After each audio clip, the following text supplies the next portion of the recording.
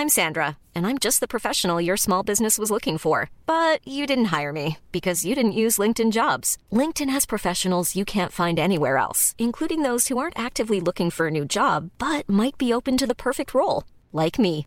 In a given month, over 70% of LinkedIn users don't visit other leading job sites. So if you're not looking on LinkedIn, you'll miss out on great candidates like Sandra. Start hiring professionals like a professional. Post your free job on linkedin.com/people today. Ever catch yourself eating the same flavorless dinner 3 days in a row? Dreaming of something better? Well, HelloFresh is your guilt-free dream come true, baby. It's me, Keke Palmer. Let's wake up those taste buds with hot, juicy pecan-crusted chicken or garlic butter shrimp scampi. Hello Fresh. Stop dreaming of all the delicious possibilities and dig in at HelloFresh.com. Let's get this dinner party started.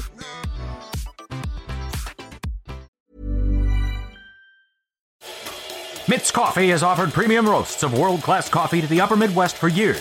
And as cold weather changes the tint of the Northwoods, Mitt's offers you Laughing Goose Blend Dark Roast, a coffee that will shake the cobwebs loose and lift you into your day's events.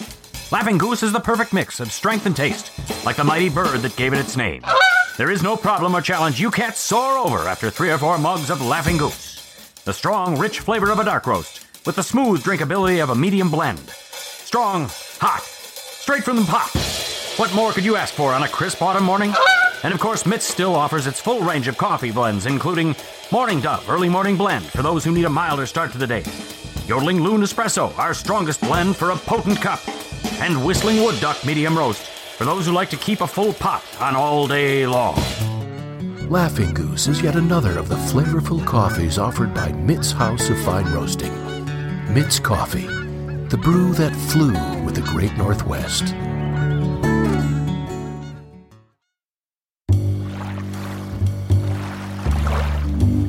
From the glow of downtown St. Paul's famous number 1, welcome to another edition of Cabin Country.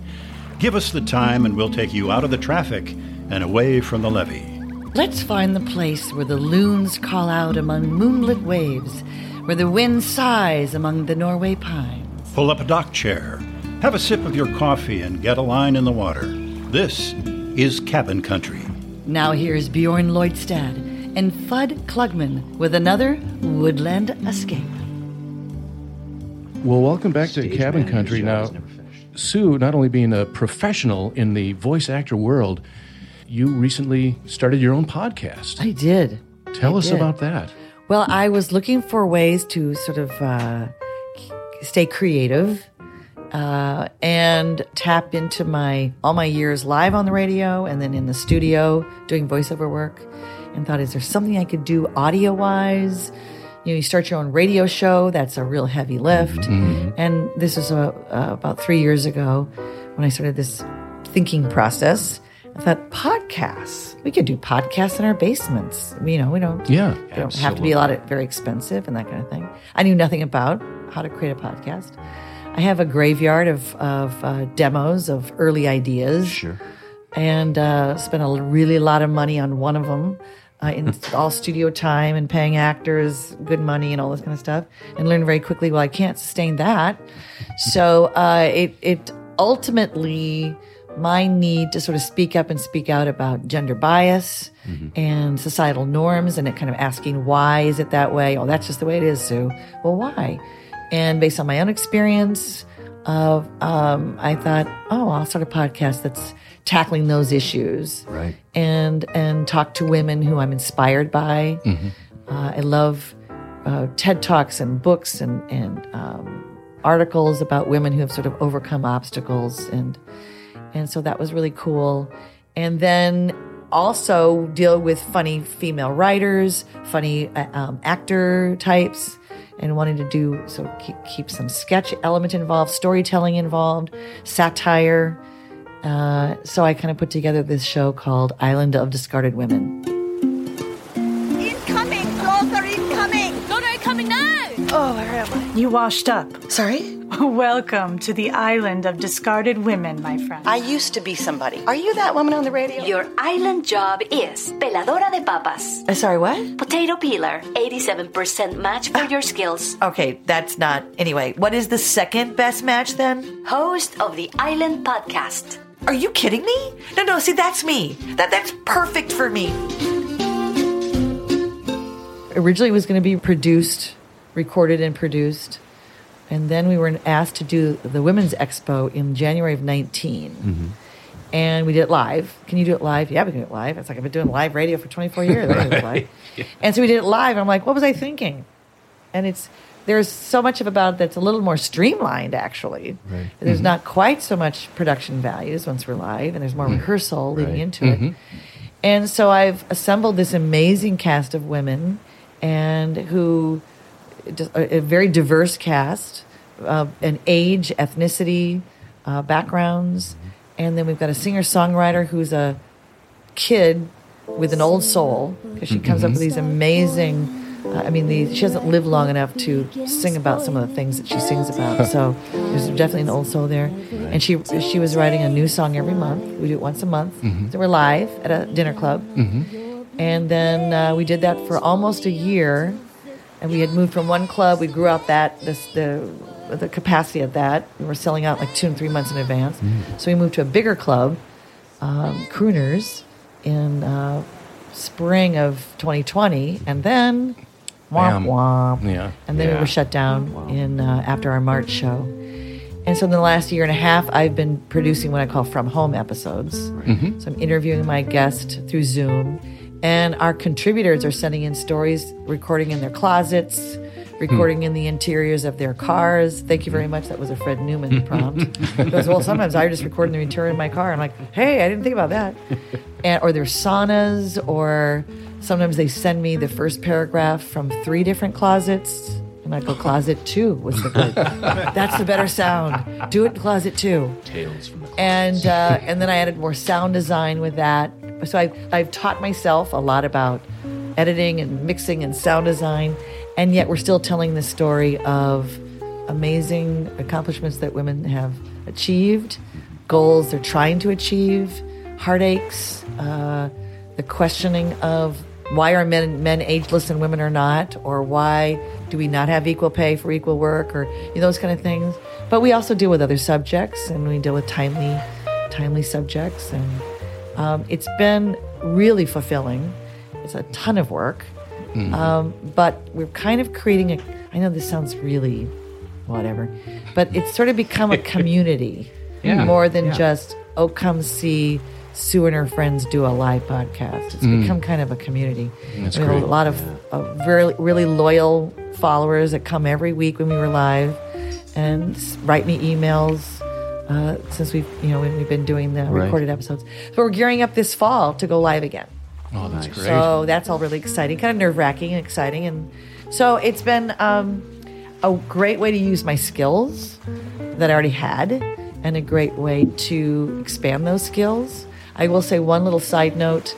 One of our first live shows, I did have some women afterwards say, why aren't you doing all your funny voices? That's why we love you, is you're doing your funny voices. And I went, I'm sorry, I'm kind of doing some other things. Every once in a while I do some little sketch, satirical thing that might be a voice. But for the most part, that's not the focus. And on one hand, it's like, well, I did do that, and now I'm doing something different. Correct. And I'm the host, but I'm kind of the spearheader. I'm not the star of the podcast. I'm kind of the coordinator, the facilitator, the moderator. And yes, I do things in scripts, but I'm also just handing off to other amazing women. Okay, you do your story for 12 minutes now. Right. Now you do your story for 12 minutes. So I didn't want it to be all about me.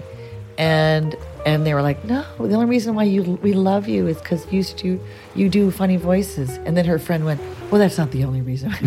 She realized it was so specific. Right. And then that night I go home to my husband and I started singing, the garden party. Right. Ricky Nelson. I went to a garden party because I thought, maybe I can't do this. Maybe these people aren't going to be interested if I'm not doing quote unquote funny voices. And I thought, I have a mission. I have a need to speak up, and I want to hear what other people have to say. So we pushed through that. And so that was an interesting little bit of a thing of, don't change what you used to do. Keep doing that thing. Well, so, it can be kind of a curse, when... Yeah, it's a blessing and a curse. But when you listen to your podcast, it's so clear that not only are you a great writer and you touch on the comedy that people are familiar with, but you're interviewing, with the stars you've had on. I listened to the great Anne Bancroft. I'm not talking about the actor. Talking about the explorer. The explorer, the first woman to trek across the North Pole. That was great, and there's just so many great interviews. I listened to it thinking, there's so much more to Sue Scott than we previously knew. I did not know if I had interview skills. We just kind of, Roxanne Battle was my first sort of our first trial. She was very willing to do it. I said, can I just try this with you? And she said, sure. So I didn't know, I didn't have my own, I sort of developed my own style, so to speak, just out of necessity, because I thought, I'm not a journalist. The very first time, one of the live shows, when a very, very gregarious guest was incredibly quiet on stage.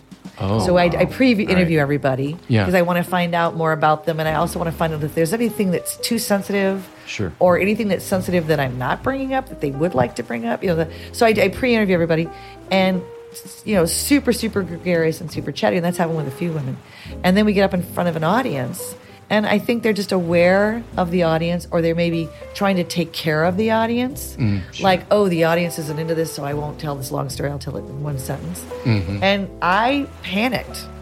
I was like, the first time that happened, I was like, oh, whoa, this is a 20-minute story when we talked earlier in the week, and now she's doing it in 2 sentences. It's like, and I'm thinking, I literally panicked. I just thought, and here we're live, and I mean, we're not broadcast live, of course, we're being recorded, but it's live for the audience. And I just didn't know what to do, so I prompted her.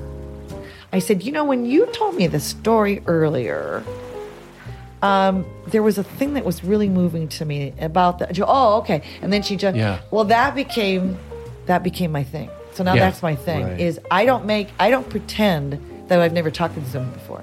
Right. I say, when we were talking earlier, or last, on the phone you told me this, or we were chatting about, and that just because I thought, okay, was a safety valve, was my, it was sort of like the safety net thing. And it's turned out to be a way that I can stay involved, and I don't have to say, how come you're not talking about the thing that you told me on the phone? Yeah. I can just say, when on the phone you told me, and they may be forgetting. But I do think there's a little bit of a deer in headlights with the live audience. Yeah. And even when we were talking about Prairie Home, some of these big celebrities would come on and they would totally freeze up. Yeah. We won't name names. They know who they are. But they would totally be like, Cindy Brady. Cindy Brady. Lights on the camera. No. Hamina. And you're thinking, so it was just, some of these women are like broadcasters, and even on my podcast. Yeah. But I do think there's something about live audience where there's a little bit of, you pick up the energy, and they're thinking, oh, well, I won't tell that whole story because they don't need to hear the whole story. And I'm like, no. Yeah. Tell it. We're here to hear it. And there'll be times when the guests will say, oh, you don't want to hear the whole story. And I'll look at the audience and they'll go, yes, we do. They don't even know what they're going to hear, but I'm like, they go, yeah, we do want to hear it. They go, okay. So I've learned a ton. And it was sort of a very public way to learn. But what the heck? I think we get old enough. I'm old enough that they don't really care. On some levels, it's like, okay, if this doesn't work, I'll go find something else to do. Right. But this seems to be kind of working, and it's evolving. The podcast has gotten more, I think, a little bit more serious over the pandemic year, because we tried to do a Zoom comedy sketch with 6 of us, and it was a total disaster. Wow. It was a total disaster. And we had done some stuff with Garrison. We had done, Tim and I and Unless Fred. you have an editor who can put the separate things together. Well, we were going to even have that, but it was like somebody's Wi-Fi was constantly freezing up, and somebody else was this and that, and I thought, let's not even try it again. So we went back, so we kind of let that go, which we have a lot of fun with those kind of things when we're live. Yeah. So some of the comedy is a little different. It was a little more satire. There's more commentary, and sort of little solo pieces, maybe. Yeah. But we'll get back to a little bit more of that when we get live. But I think there's something that's good about. It's been a really important year. Oh, Tough, painful reckoning going on. We've got the racial reckoning. We've got all the lives we've lost with COVID. We've got all the unrest, both politically and everything. And so I think attention must be paid. So I think the fact that the podcast got a little bit more meaningful, maybe more on the meaningful, more poignant level, was appropriate. Right. Yeah. Was appropriate. Well, And funny voices or not, you've hooked me. I mean, it's a great show to listen to. So yeah. either way, Again, with the thousands of podcasts that are out there, anybody like those two guys on Cabin Country, yeah. Like those Anybody guys. just Love picks those up guys. a mic and think they Love can those guys. broadcast like But the Jorn and Fudd, What the- whatever. what the but heck? these other people have something to say. No, but Yeah, I was going to wonderful. say your podcast. It's like, well, you were like born to do it. You were trained to do it. I mean, not only the way you can perform your funny voices, but just you're able good to listening. to Yeah. interview and mix and everything. It's like just a really top notch Well, thank production. you. So Appreciate it stands out as like a podcast you should check out for many reasons. So Thank you. The Island of Discarded Women. Oh yeah, I'll let you say it. Go ahead, you say it. The Island of Discarded Women. That's outstanding. And then the podcast website is islandofdiscardedwomen.com. Yes. That was a plug. Versus what you used to have to say that nobody could say. And Parliament- I'm not even going to try it. So I'm, Oh yeah, what's that? Well, just Absolutely. one last note on podcasting in general, the new sort of thing, podcasting compared to New the fangled old days stuff. of radio.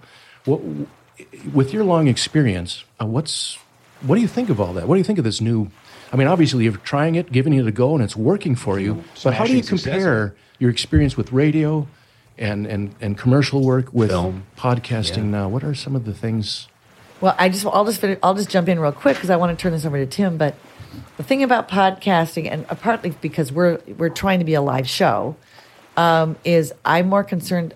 My focus has always been getting butts in the seats kind of thing, Yeah. and selling tickets. And it's sort of like, oh yeah, I should be working at trying to get more listeners.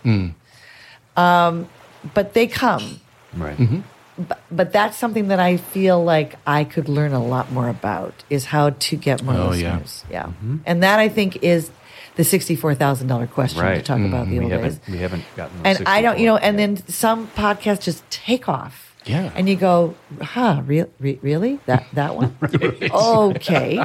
Maybe not just my cup of tea, maybe. But, they're just like, oh my God, these kids, these teenagers, they were doing this for 2 weeks and now they've got 5 million listeners. You go, wow, okay. Yeah. So I don't have that right now. And I have this, like I said, this dual focus because I want to get the audience back and get back to the audience live at eating and drinking while they're Right. listening to the podcast. Right. So, I'm open to suggestions. I don't know if you or Don or anybody have suggestions on how to get more listeners. How do you go from 15 listeners to 2 million? I don't know what the magic Do is. you know any serial killers? Because that seems to be... Oh, yeah. Yeah. Real true crime is a big thing. Well, and that's the thing. It's like we will never ever do that. We're different. Yeah, Yeah. that's that. Yeah. There just seems to be a lot of yeah. two people talking about their... Shoes, the shoes they bought. Talking about shoes, we were talking about the bird songs. They talk Yeah. about the shoes. I bought these shoes; they were super cute. I guess we should talk about our theme, which has nothing to do with shoes. And we parody sometimes that. I have parodied that on the podcast. Okay. But I do think that there is, kind of what hits, what doesn't, the timing. I don't know Who the listens to podcasts? What age group? that Right. kind of thing. I don't know what the formula is. I was told by some friends in the biz. In fact, one of the guys, Chris Bannon, has his own podcast network. He used to be our PR person on Prairie Home in the 90s. Mm-hmm. Then he worked at WNYC, and then he started he's a big podcast mogul. Oh. And if you're listening, Chris, I'm talking about you, buddy. I'm talking about you. Anyway, he was advising me a little bit early on, especially when we were live with Island of Discarded Women. And he said, I think you're trying to do too much. Oh. I think the satire is strong. I think the storytelling is strong. The interviews are good too. I wouldn't do them in one podcast. Podcast listeners don't like a lot of variety. And this was 2 years ago. And I just said, yep, I'm not going to do that. I want to do all those things. And then he said, however, I applaud you for doing your own thing, trying to create your own formula, Trailblazing. and being creative. So having said, I wouldn't do that. It's mixing too many elements. I like that you're trying to do your own thing and go for it. So, but I just thought, no, I don't want to just be an interview show. And I don't want to just be a comedy show because, like I said, that's more expensive, as it turns out. And the problem with comedy, especially social satire, and if it bridges on sort of timely events, well, by the time you mix and edit it, 2 weeks later, 3 weeks later, maybe even 4 weeks later, depending on what the schedule is, that's not in the news anymore. Right. Yeah. I learned that the hard way with the earlier iteration of this podcast when we were in studios. It's like by the time we finished editing, we were like 3 months later. That wasn't funny anymore. The thing that we spent all that time and energy doing that was so funny and so timely. Yeah. So I thought, we need to be careful about that. So anyway, it's been there's challenges. Yeah. To trying to have some sort of pulse on what's happening. Yeah. Aware of what's going on Yeah. around you. Aware of what's going on, but try to keep it more sort of universal. Absolutely. Or, and we don't bellyache all the time. We're getting a lot into more personal stories, and the personal stories to me are from the cast are golden. Right. They're just incredible. Yeah.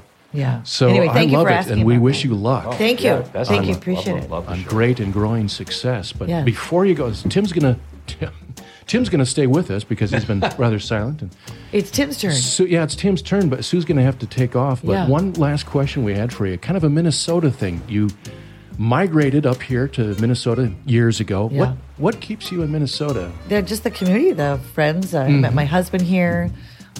He's very ingrained in the theater fabric. He runs his own theater company in St. Paul, and I live 2 blocks from Tim. Tim and I used to carpool a lot to airports or to St. Paul, whatever, and people would go, "Are you married?" And I would say, No, this is my dad. I would say, yeah, exactly. I would say, no, that's my dad. I would typically say, yes, we are, to other people. And it would cut to get to this thing like, I knew, we are married Well, to that people. makes sense. Isn't that wonderful? Because they go, we Bless see your you getting out hearts. of the same car a lot. Well, he lives 2 blocks away, so it's convenient. And we're saving the environment. Well, there you go. Exactly. And, what was the question? I'm sorry, Don. Can you rewrite Why that? Minnesota? Yeah, Oh, so why it's a Minnesota? Yeah, community yeah. and This is just home now. I mean, I'm so used to it took a while to get used to all the change of seasons and the bitter cold. But now it's like, Tucson only has like hot and hotter. Right. And sunny, or monsoon rains. Right. Yeah. And there's nothing in between. There's like 338 days a year of sun. Oh my gosh. My mother used I to wake couldn't up every day, handle go, look, it's a gorgeous sunny day. Mom, it's sunny every day. it. Another one. Here comes I know, the but sand. but it's another one. Oh. It's a beautiful sunny day. It's always sunny. We're going to take a short break and say our goodbyes to the wonderful Sue Scott, but we'll be back shortly with the fabulous Tim Russell right after this.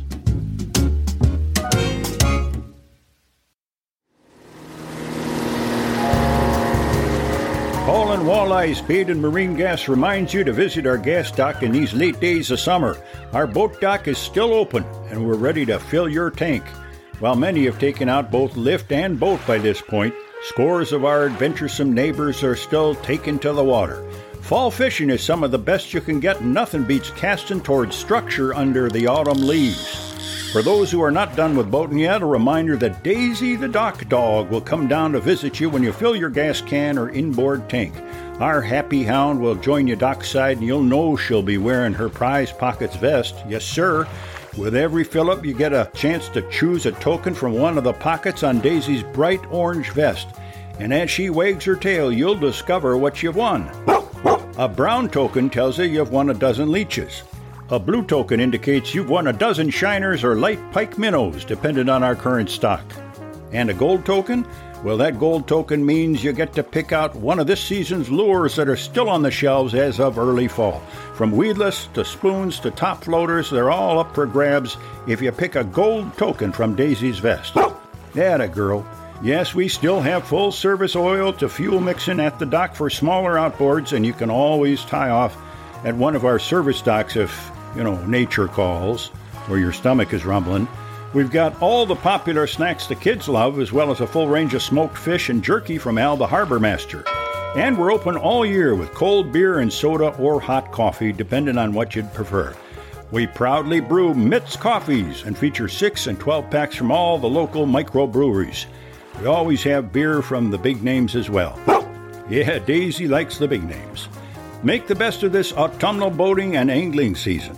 Tie off at Haulin' Walleyes and dig deep in Daisy's prize pocket vest. You'll be glad you did.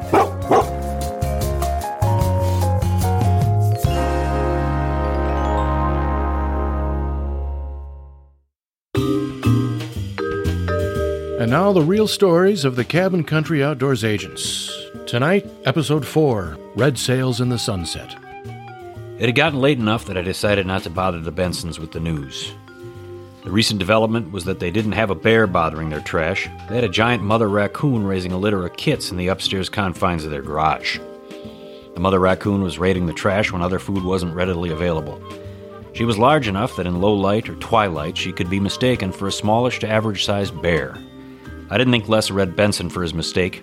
Anyone could have made it. The next day, Sunday, dawned clear and comfortable, and I headed out to the Clamshell Lake area to report my findings to the Bensons and Jim Galligan. I arrived at 8 o'clock and was impressed with my colleagues' work to see that they'd already been to the Benson place and that the culvert trap was already gone. It appeared that agency officers hadn't woken the neighborhood with their presence, and all was calm. A knock or two on the Benson back door brought out Red. I let him know the status of our situation. "Morning, Red. Hope I'm not too early. I've got some news for you." No, I was up. I'm used to early morning tea times with my guys. Guess the old body clock forgot that we didn't have a tea time this morning. Well, I hope the agency guys didn't wake you this morning with the removal of that trap. Oh, good, you got him then. No, Red. It isn't a bear. Come again? I sat vigil last night in Jim's driveway. You don't have a black bear raiding your trash. I wondered. The absence of bear scat around your place seemed odd to me. Where black bears raid, they usually leave a calling card, if you follow. I've seen my share of poorly behaved black bears in all sorts of animal-human interactions. Your scenario just didn't seem to have any of the telltale signs. No, what I saw last night may calm you on one hand and concern you on another. What are you talking about, Torgy? Well, I sat in the cab of the truck looking out for your bear. The noises began, then the movement. You got a big female raccoon, Red, and it gets better. Torgy? Looks to me like she's got a nursery of raccoon kits in your garage. She artfully raided that culvert trap like a jewel thief. Then she climbed that red oak next to your garage and disappeared under the overhang. I'm guessing you've got an accessible opening in your soffit vents somewhere up there. She climbed the tree, got near your garage, and vanished. We can get her and the kits out. You and Betty have a discussion ahead of you. Come again? Well, to move the family now is an option. It may cause some survival problems for those kits, however, relocating after a couple of weeks in their nest. Yeah, I see what you mean. I want them gone, but I don't think I want them dead. Are they damaging anything up there, Torgy? I doubt it, Red. Or maybe I should say whatever damage they've done is already done, if you follow me. Talk with Betty. They can't cause much more of a problem at this point. Once they move out, we've got some suggestions for you. Job one, of course, is to shore up your soffit and fascia all along the garage roof overhang. Anyway, why don't you talk with Betty and let me know what you want. I'd gone back to the office and started work on reports concerning the Bensons and their raccoon issue. From my desk at the agency, I watched the traffic out on 371. I wondered what we'd hear from the Bensons and how Jim Galligan would weigh in on this. A raccoon is an annoyance to some, but generally not the same problem as an unwanted bear. The captain stopped by my desk. Some bear issue you had out there at Clamshell, eh, Torgy? Yeah. A raccoon family and a need for garage repair. It's too bad we spent the money on hauling out the new culvert trap, Skip. That's why we have the trap, Torgy. That's why we have agents on payroll. We were doing our job the best way possible. And at the end of the day, the good people of Clamshell Lake are safer for it. What do you hear from the homeowners? Nothing yet, Captain. I'd barely gotten the words out when the phone rang. Red Benson. Torgy, I just talked the situation over with Betty over our second round of morning coffee. She's a softy, Torgy. She doesn't want us to break up that raccoon's happy home until the kids have moved on. I'm just curious, Torgy, what does the agency suggest we do once they move out? Well, Red, job one is to get a ladder and clean up your rafter area where the raccoons have made their nest. Job two, seal up your garage. Do the job yourself or contract it, but get your overhang free from entry points for any and all wildlife. When they're gone, Red, put down some rags soaked in ammonia. Won't smell great for a while, but it'll override the smell of the raccoons and also repel them. Raccoons hate that smell. That and a lack of any entry point should keep you raccoon-free for the foreseeable future. If you really want to seal the deal, cut down that red oak. It's a freeway to the overhang of your garage for all kinds of critters. Well, those are all good suggestions, and we'll follow them, Torgy. I'm not excited about taking down a mature oak, though. But we've got several on the property. And one more thing, Torgy. Red? We could use more firewood.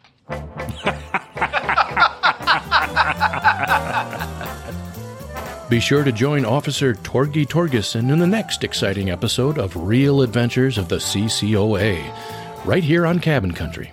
This program is a work of fiction. Names, characters, places, and incidents are either products of the author's imagination or are used fictitiously. Any similarity to actual events, locations, or persons living or dead is entirely coincidental.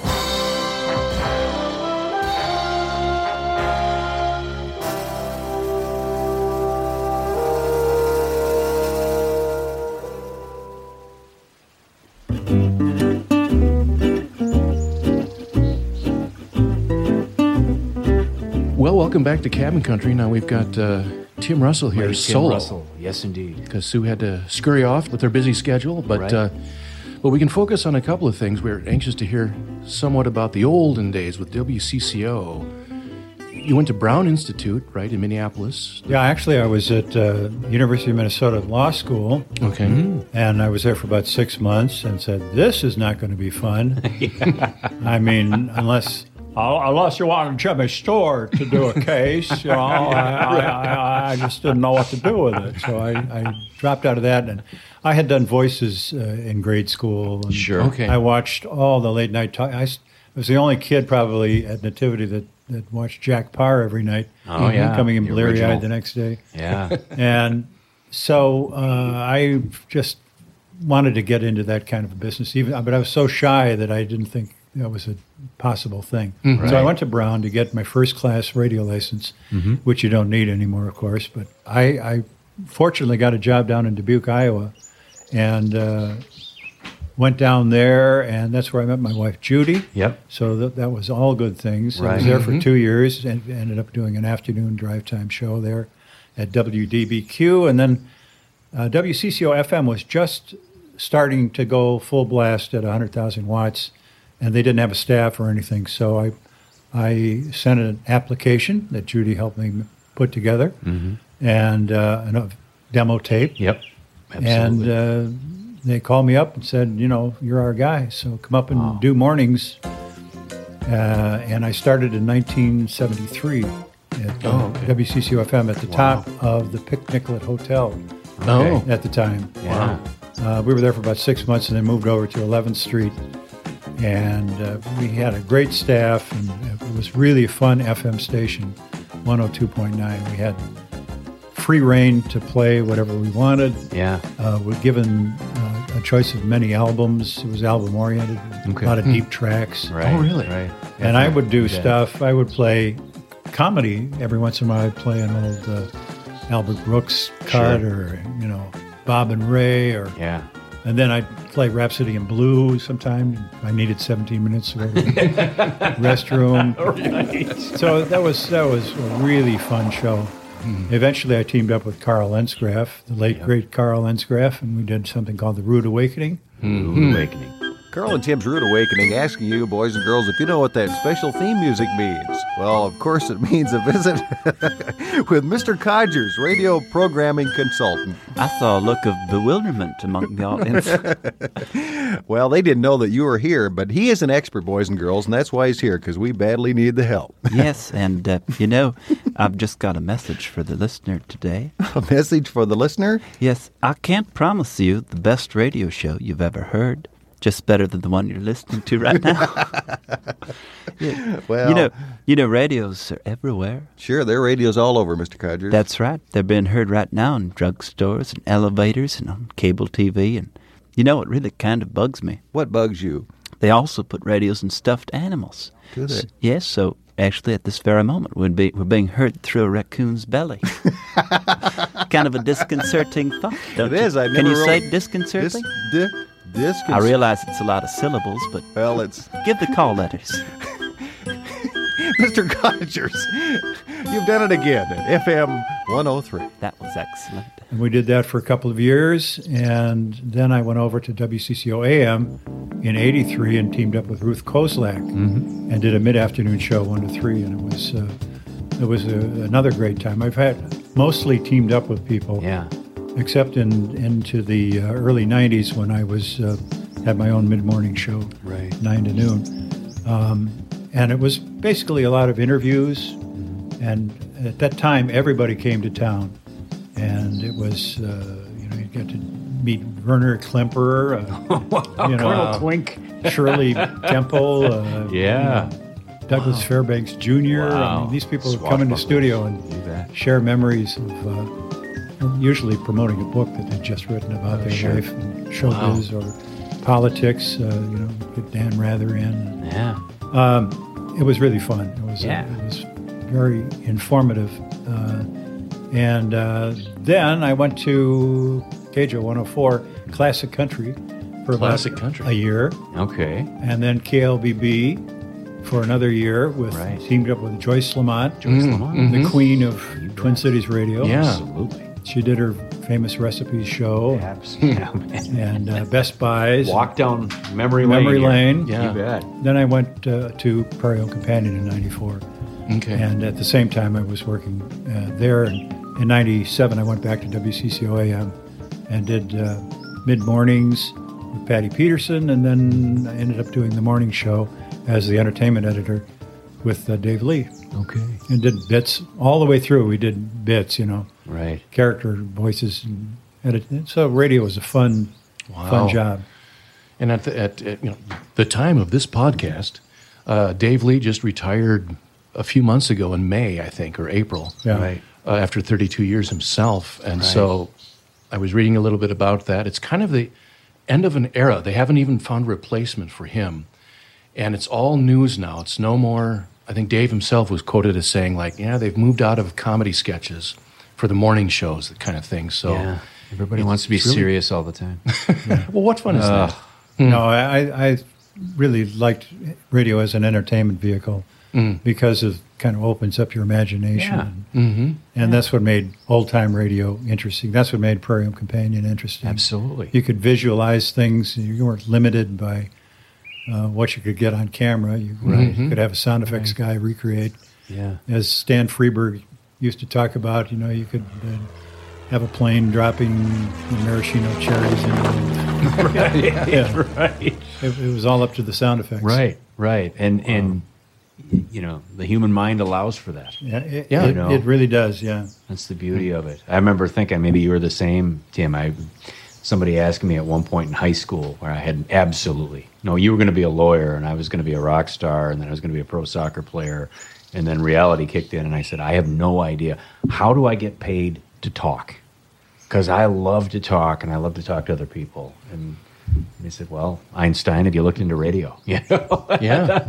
No, not yet, but I'm going to, And I had two of my brothers actually went to Brown, and one went to Tomahawk, Wisconsin for a time and did a tiny radio station there. Another brother went to St. Cloud, but they didn't last forever. So I don't know, Tim. It seems like, I think your talent just opened up more doors to make a real career out of it than I got to think. A lot of people go into radio or went in radio, and it just they ended up not being like some of these guys now making millions of dollars for being the morning show. Right. I don't know, but well, I was blessed to be working in the time of great advertising. First of all, the Twin Cities was home to probably 4 of the biggest ad agencies in the country. Really? Okay. And there was so much work here. That's what brought all the great actors to come to the Guthrie to do. They could make a career here. Right. Huh. And so that's where my real career was, doing voiceovers for radio and television, and that kept us occupied through the whole day. You'd get off the air in the morning and off and running, maybe doing 5-6 commercials a day.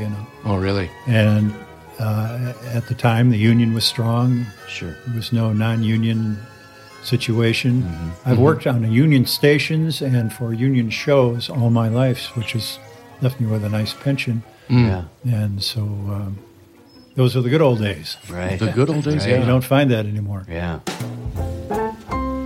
I think it's time to kind of segue into the cabin country. We Wilds. preparing for the show, you were kind enough to send us some photos of a cabin that you went to in Nisswa, on Lower Cullen Lake. Jumping off the dock, looking ecstatic as a young man, about ready to hit the water. Did you notice I was wearing footies? I did not see that. I did not. Maybe that was another picture, but I was kind of afraid of crawfish and other things that leeches. Well, I still am. Yeah. Oh, yeah. That big northern pike that might be looming around the dock. That's right. That's right. Yeah. But no, my great-grandfather, George Lennon, grew up in Appleton, Wisconsin, and moved here in the 1800s and started his own haberdashery, Lennon and Gibbons in St. Paul, and then bought the St. Paul Saints when it was part of the American Association. Right. From Wrigley. And he eventually became president of the American Association, but he ran the club till about 1916. Okay. He sold Miller Huggins to the New York Yankees for $25,000 or something, which was a monstrous amount at the time. Absolutely.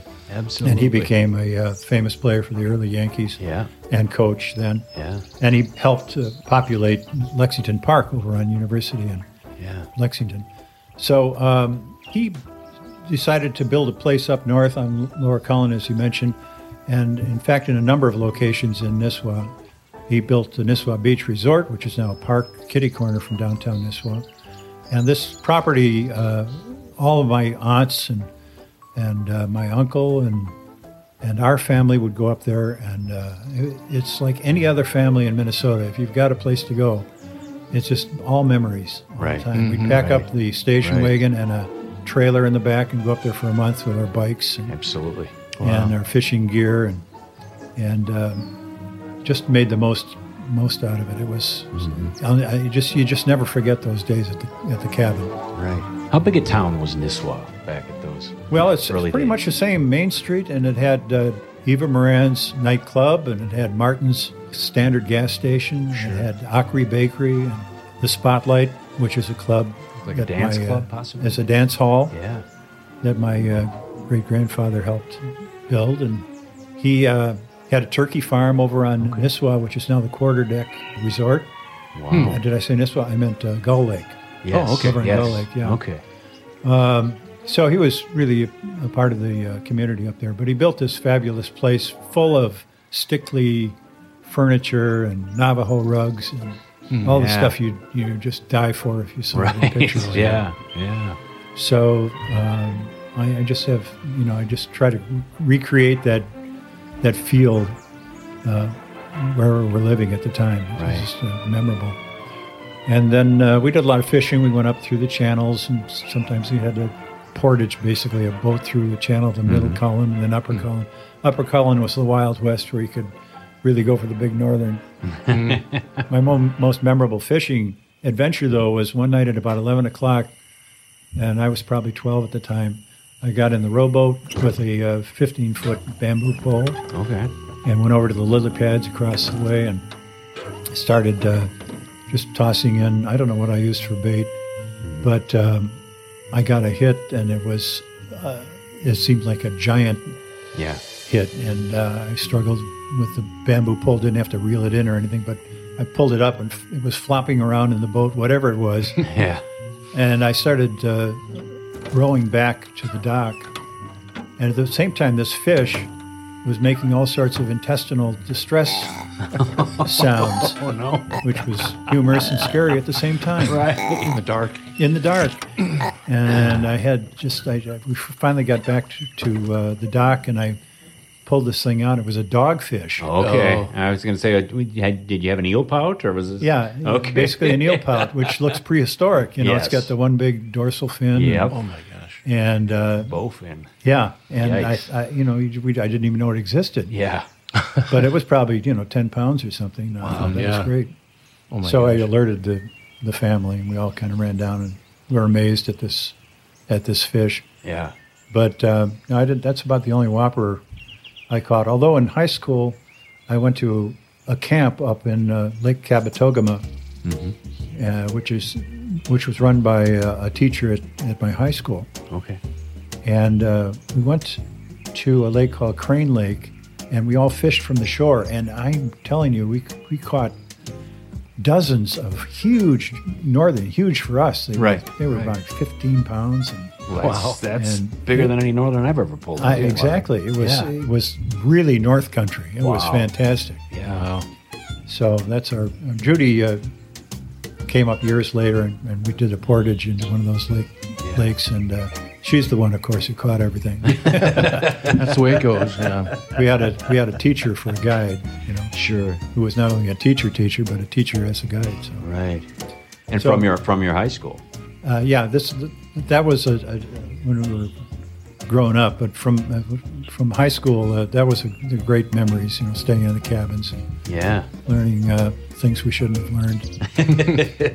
And so you'd spend months at a time in summers there? Up in Nisswa, we spent a month every summer, basically. Okay. Guaranteed. And I went up one time in the winter. The caretakers up there, it was big enough so it had caretakers. They invited me up, and I got on a bus, and I was, I say, maybe 12, 13 at the time then, too. We did ice fishing. And I can't recommend that for everybody. I was going to say, how much ice did you catch? Yeah, exactly.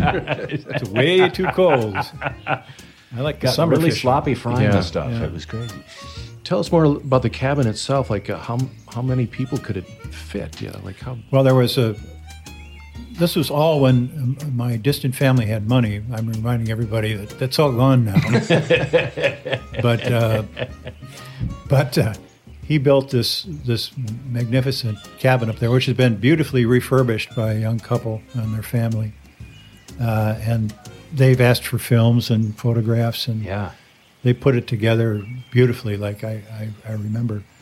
But that was the upper cabin that we didn't go up to too much. The lower cabin was kind of long and one story, although it had this wonderful French set of French doors and all these French windows, multi-mullion windows that would open up, and then a double staircase that would go down to a porch, and the porch had the roll-down canvas shades that you could button up for the storms. It was filled with wicker furniture, and like I say, my great-grandfather somewhere along the way came back from the West loaded up with these wool Navajo-style rugs.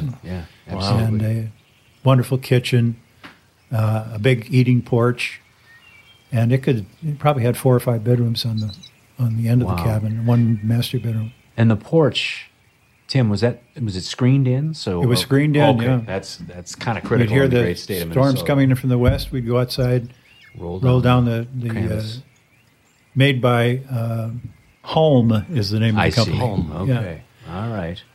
So it's more information than you probably needed. Yeah, I think it's fascinating. It sets a picture. And then we had the boathouse, and that's where my brothers and I slept. In the boathouse? In the boathouse with no facilities. So one or two too many soft drinks at night, then we'd have to figure out a way to take care of that, which involved the stair landing. And for me, being afraid of wolverines or whatever, I just opened the window and used the screen, which left kind of a nasty, I was going to say, rusty. Why are these screens all trail? Rusty? Yeah, exactly. Well, after all, it's just the boathouse. But from there, when the storms would roll through or the train would go across, next to Highway 371 would go across. You could hear it across the lake in the middle of the night, haunting. Yeah. I love that sound. It was great. Love that sound. Well, Fudd, you've recorded it many times as it crosses the it crosses the Gull River, just a mile upriver. And man. Every time I'm up there, I get a new recording of it. Well, time stands still. You hear that, and you're just, nothing matters anymore. Yeah. We got to that and loons. Interview my my Uncle Joe, who's he's 91. He's the oldest licensed steam engine engineer in Minnesota right now, because he knew the previous guy that held that title. And that guy passed away. So there's always been a romantic association with the sound of the train echoing across the water. So it sounds like you had that at Lower Cullen. We do. And actually, we have it here where we're living. It's just okay. Not far away. There's a train that rolls through. And I still love that. get the sound. It kind of reminds me that we're touring your house, which is just a wonderful place. You're quite a collector of antiques. You and your wife have been, I imagine, for years. Yeah, but that's all as a result of this experience I described, being up in these cabins. Wanting to make it feel like the cabin you went to as a young man. Exactly. So that sort of prompted the way we shopped at estate sales. Oh, sure. Yeah. Garage sales. Well, I was doing the same with our basement in Highland. We've got Knotty Pine down there. It was built back in the 30s, 40s, I guess. And various, let's make the place a little more modern. Well, we're going to whitewash all that Knotty Pine. That kind of hurt. Yeah. And then, but now you can see. Well, which is great. exactly. And then there was a cabinet they built out of cedar in the furnace room. They just put winter coats in, and the cedar will repel the moths and everything. And I was given free rein to use the last of my acrylic paints before I switched to oil. I painted this big, from a photo of our old cabin, what the shore looked like going down Daggett Lake. So I painted all that. It's 7-foot painting of. It looks like you're going to walk right into the shore in a cabin that no longer exists. And now we're getting ready to possibly put the thing on the market. I've been handed the can of white paint and the roller already. Oh, no. All the time and love you put into that. Walk back into, you've got your rugs and your collections, and, I'm back at the cabin. And I go downstairs and it's, Daggett Lake. Right. I get Sorry, to roll. Van Gogh. It's got to go. Yeah, every Van Gogh must go as we roll over your old cabin experience. I keep thinking, what if we sell it to someone who wishes it was still there? Exactly. Yeah. But They'll I have don't to start think we're over. going to meet those people. So yeah, I get to whitewash it. So you did some fishing, and so what you said about 1962 is when your great grandfather sold the place, or your parents did? My great grandfather passed away in the 40s, but my grandfather sold it along with a company that he had up here. He lived in California at the time. Oh, okay. And did I mention the name Lennon? That was my mother's name was Lennon, and so I'm related to the Lennon sisters, for those of you of a certain age. Indeed. Who remember the fabulous Lennon sisters lovely on Lennon the sisters. Lawrence Welcome. We call on the lovely Lennon sisters for hit song of the past year, More. More than the greatest love the world has known. And they are fabulous, too. Yeah. They're really great. We've had them up here a few times. Nice. Yeah. And it's been a joy. Their younger brothers are in a spectacular group called Venice, if anyone wants to Google that. Venice, the band. Okay. They have probably 10 albums, and they are really, really good. Incredible harmonies. And they all live in California. Got it. So, at any rate, I don't know where I was going with that. Venice is probably not on the Lawrence Welk reruns, sadly. No. My guess. No, it isn't. Yeah. Larry Hooper and Venice. No one else could love you more.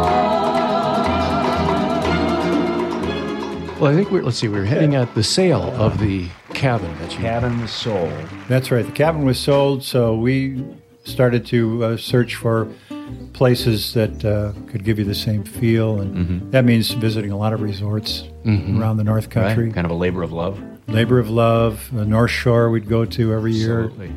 Lost Lake Lodge was a wonderful place to go. It's still there as a resort of multiple cabins that have been spiffed up quite a bit. A lot of new ones up there, and they have a great. That's on the Gull Narrows, they call it, between I think Roy Lake and Gull Lake. Okay. Yeah, you probably see exactly where that is, right? Yeah. Yeah, it's my mind just, map. It's just a half a mile from where the new Bar Harbor is, basically. Okay. The old Bar Harbor burned down, and there was a place called the Rainbow Club, I think, on 371, which was right across from the Sportsman Cafe, which I think is closed now. But there was Jimmy's grocery store, and the Gull Lake Drive-In was not too far away. Okay. So, anyway. There was a Sportsman Cafe in Cross Lake, too, and it was one of those places that was open to the locals all year round. Yeah. And those few times we'd brave the cold and go up in January or February to open up the place and see if it was okay, with no bathroom. Oh, right. Yeah, we'd go in and we talk about that on the show. You'd walk into the Sportsman, and everybody there had their own stool, and it was almost like an episode of Cheers or something. Right? Every neck turned around and looked at you. And they were friendly people, but it was just sort of, Who's this and then there was kind of the murmur of cabin people. You're right. We're cabin people. Here for a cup of coffee in the bathroom, and then we'll probably go back to the cities. But would you ever thought of I'm going to build or not build, but maybe find a cabin to own? You never know. Or did you just think, no, we'll just travel? At and one recreate time we found a log cabin built in the 30s. It had an outbuilding, a bunkhouse, all in log cabin. Yeah. And that was in northern Wisconsin on Tabor Lake, which is part of a big chain up there. And we put a bid on it, and we were outbid by not too much. Yeah. I think it sold for $59,000 or something. Okay. And then about 3 years later, the realtor wrote back and said, remember that cabin? It could be yours for $275,000. Oh my gosh! Thanks. Sure it could. Yeah. In some other universe. But we love traveling to new places all the time. So the idea of having one place now that you're strapped to and have to take care of the roof and get the mice out in the spring. Mow the yard and dig up, take the dock out, put the dock back in. That's right. And it was my lovely wife. That's thankfully she talked me off the ledge. I went into a major mode of I got to replace that cabin. My kids are young. I've got to replace that. It was such a formative experience, and we all share that experience. Mm-hmm. Yeah. And the financial planner said, "You're in the wrong line of work, my friend. You're not going to do that anytime soon, unless your cabin's a very large tent, And then part B, I just remember she kept saying to me, "Look, we can go different places and enjoy it, and then we get to leave, and all the upkeep and all the maintenance is on somebody else." And over the years, I've really begun to appreciate that wisdom because, boy, you're right. I mean, something to be said. There is. And to see so many different places. There's so many lodges and resorts here in Minnesota I have yet to even set foot in. I'd love to see, what's the brilliantly painted lodge way up north? Burnside Lodge on Burnside Lake near Ely. Yep. Allegedly where they filmed, or at least photographed, the original Hams. The commercials? Lake, yeah. Boom, boom, the bear. Where you see the sparkling waters. Sure. That's a wonderful, wonderful place.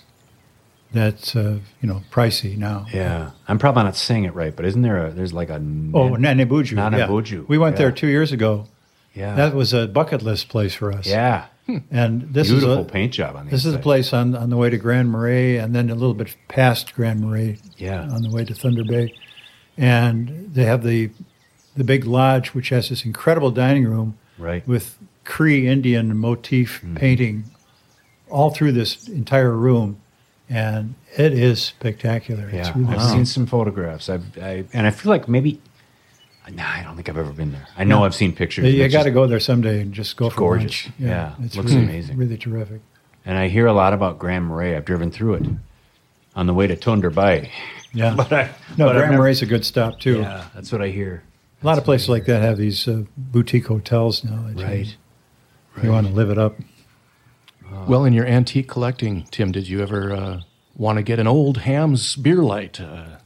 With the moving, rippling water. Both Fudd and I are fans I've of seen the many of those. When I first got an apartment in Dubuque, Iowa, I went to the local beer distributorship and said, "Have you got any signs?" Yeah. So I had, all these kind of fancy plastic signs that they'd give to the distributors or the retailers, and so that was my idea of decorating back then.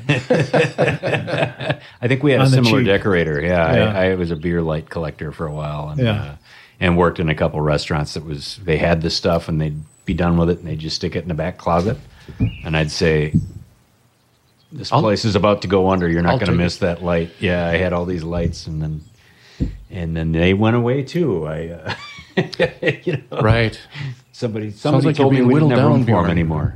Oh well. So we don't. But well, it's good that Tim, you and your wife share a love of A antiques. passion for and, things past. Yeah, it's gorgeous. So you can buy. Do you ever run into that kind of like, isn't this great? And the other says, no. But given the amount of fascinating stuff you have. What? I didn't say that. No, I think it's outstanding. Yeah.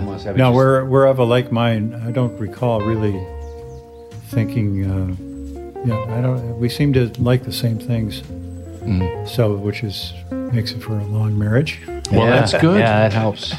Yeah, without a doubt. Well, thanks so much for my gosh, opening up your home wonderful to us so we could be here in wonderful person. home. His wife Judy made sure we were well fed, and the coffee was kept pouring. Over-caffeinated, and you know us with the we mixed have coffee. lutefisk and snooze. we made sure to swallow the lutefisk before we chewed the snooze. So nobody swallowed their snooze. It's one of the rules. That's right. That's right. Stavanger.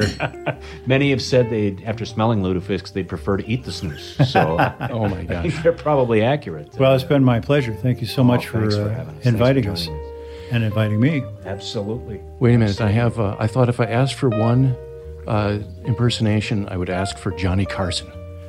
Could you? Johnny Carson.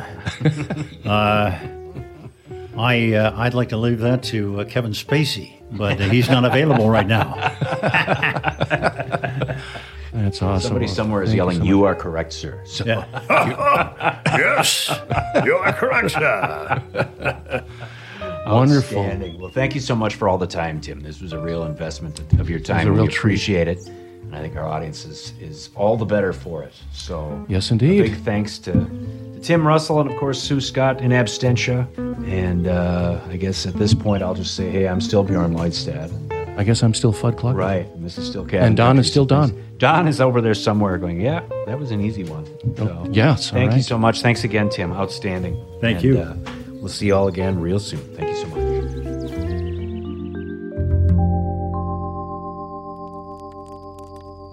Crazy, I'm starting to get cabin fever. Crazy, I need to escape back up north.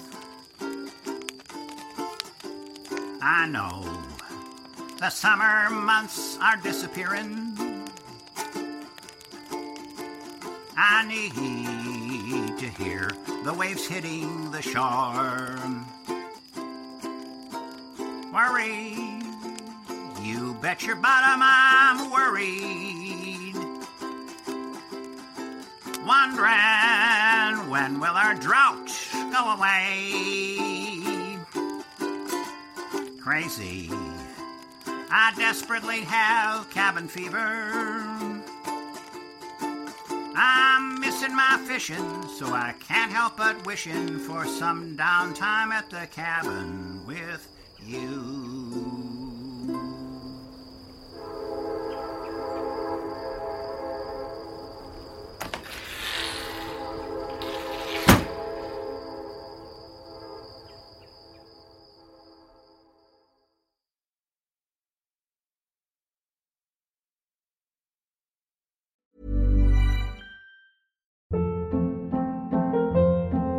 Hold up. What was that? Boring. No flavor. That was as bad as those leftovers you ate all week. Keke Palmer here, and it's time to say hello to something fresh and guilt-free. Hello Fresh. Jazz up dinner with pecan-crusted chicken or garlic butter shrimp scampi. Now that's music to my mouth. Hello Fresh. Let's get this dinner party started. Discover all the delicious possibilities at HelloFresh.com. Hey, it's Paige DeSorbo from Giggly Squad. High quality fashion without the price tag. Say hello to Quince. I'm snagging high-end essentials like cozy cashmere sweaters, sleek leather jackets, fine jewelry, and so much more. With Quince being 50 to 80% less than similar brands. And they partner with factories that prioritize safe, ethical, and responsible manufacturing. I love that. Luxury quality within reach. Go to quince.com/style to get free shipping and 365-day returns on your next order. Quince.com/style.